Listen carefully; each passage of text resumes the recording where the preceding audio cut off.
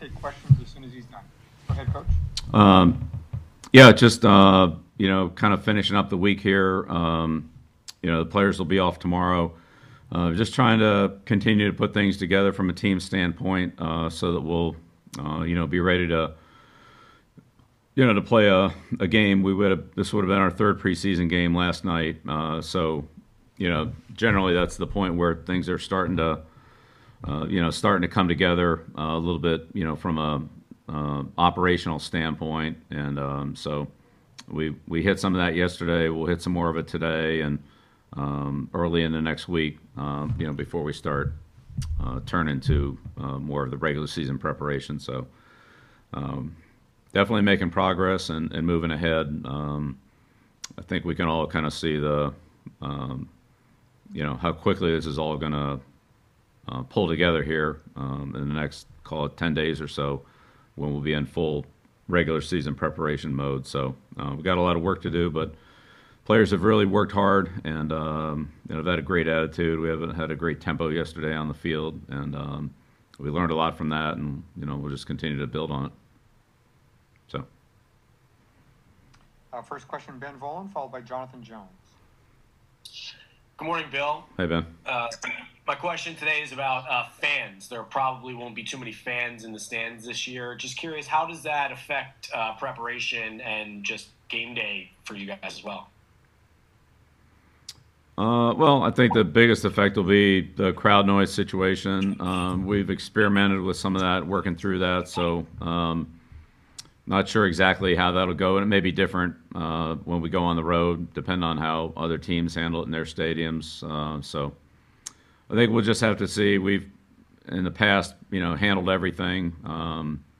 We've played when it's quiet at home. We've played when it's loud on the road, and vice versa, depending on what side of the ball we're on. So I think we're ready. If it's somewhere in between, which is probably what it'll be, then we'll just adjust to that.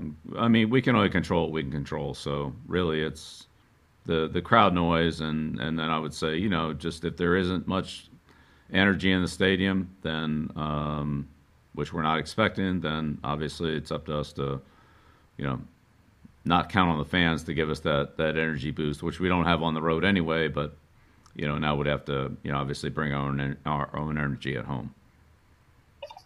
What about the fact that I think two of your opponents are scheduled to have some fans, but most other games won't be? How do you feel about the competitive aspect of some games will have fans and some won't? Yeah, all that's out of our control. I mean, it's all governed by local laws and ordinances and so forth. So that's nothing we can do about that.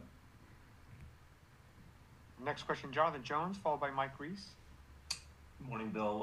A few of your players over the past couple of months have spoken about how you've opened the floor to discussions within the team on issues of race and inequality. A few months ago, about Devin McCourty, you said you looked forward to increasing your role in that process.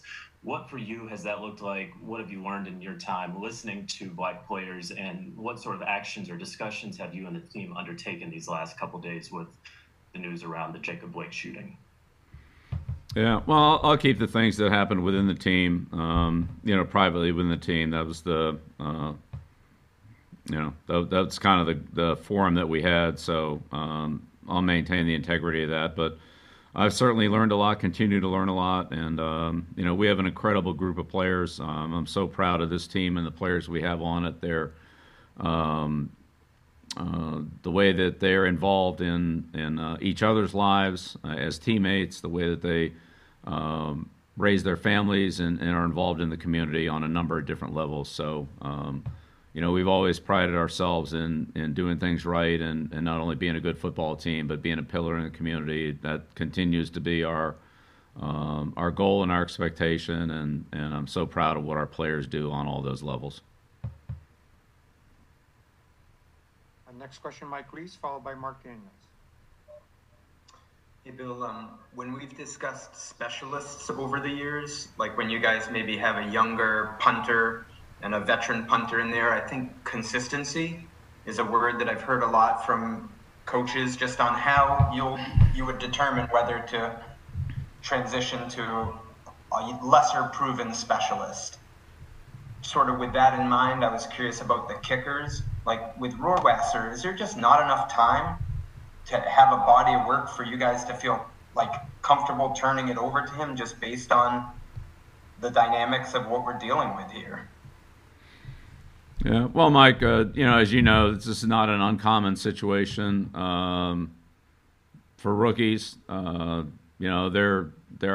can both remember countless examples of guys that come to training camp as rookies and have an injury and they're not able to play in preseason, or they're only able to play in the last preseason game or something like that. And in those situations, you have to make a decision, just like we will this year. We'll have to make decisions. So this year, some of the playing or personnel rules are a little bit different.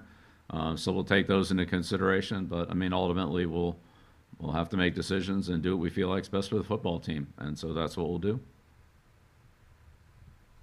Next question, Mark Daniels, followed by Phil Perry.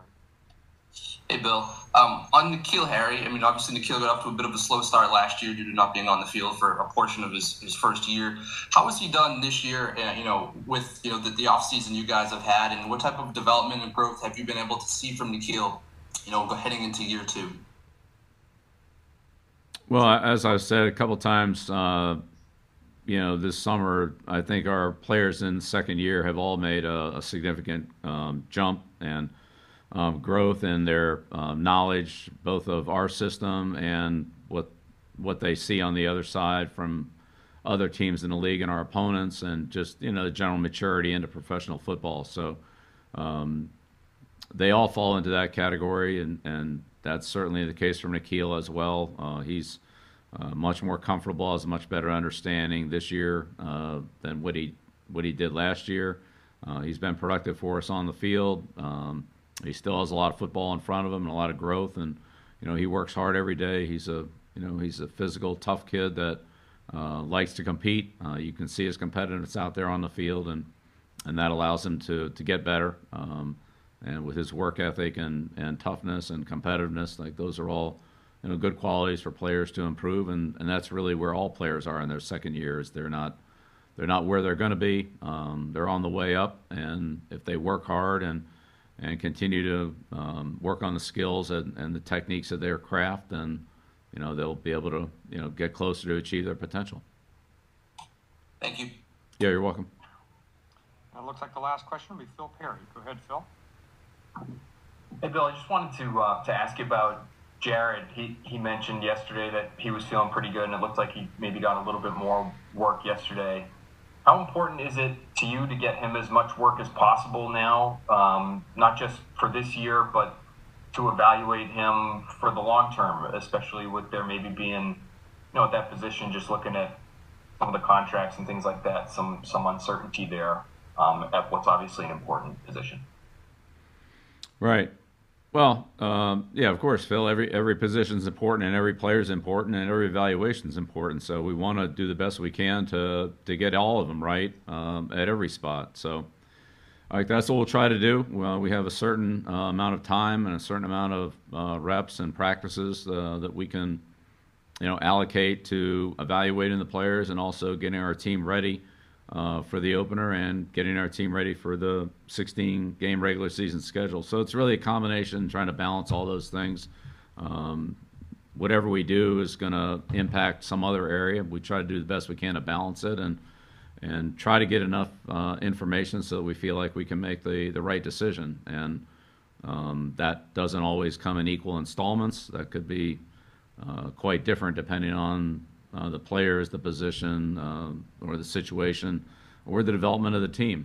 We might be further ahead in one area than another, and so forth. So in the end, we just have to try to figure out how to balance that out, how to compensate, and get to the best place we can be competitively, not only for the opener, but to put ourselves in position to compete for 16 weeks in the regular season. So that's what we're trying to do, and it's it's a balancing act. There are choices we have to make, and we'll try to make the ones that we feel will, in the end, most benefit the team, and will give us the best opportunity to make the best evaluations we can make.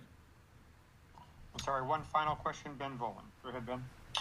Hey, Bill, you did an interview the other day, I think it was with Rich Eisen, where you said you'd like to see a little more consistency in the rules between the NFL and college football. And one of the things you brought up was the pass interference rule, and it sounded like you're more in favor of the college pass interference rule. And I'm just curious why that is. Well, I was asked a very general question, and I do think that the more that those rules can be consistent, I mean, right now there are over 60 differences between the college and professional playing rules, and I think that's somewhat confusing for fans. I mean, in all honesty, the rule book is difficult for coaches and players at whatever level they play in, just because the volume of rules and not only just rules, but sometimes examples or what they call like case studies, or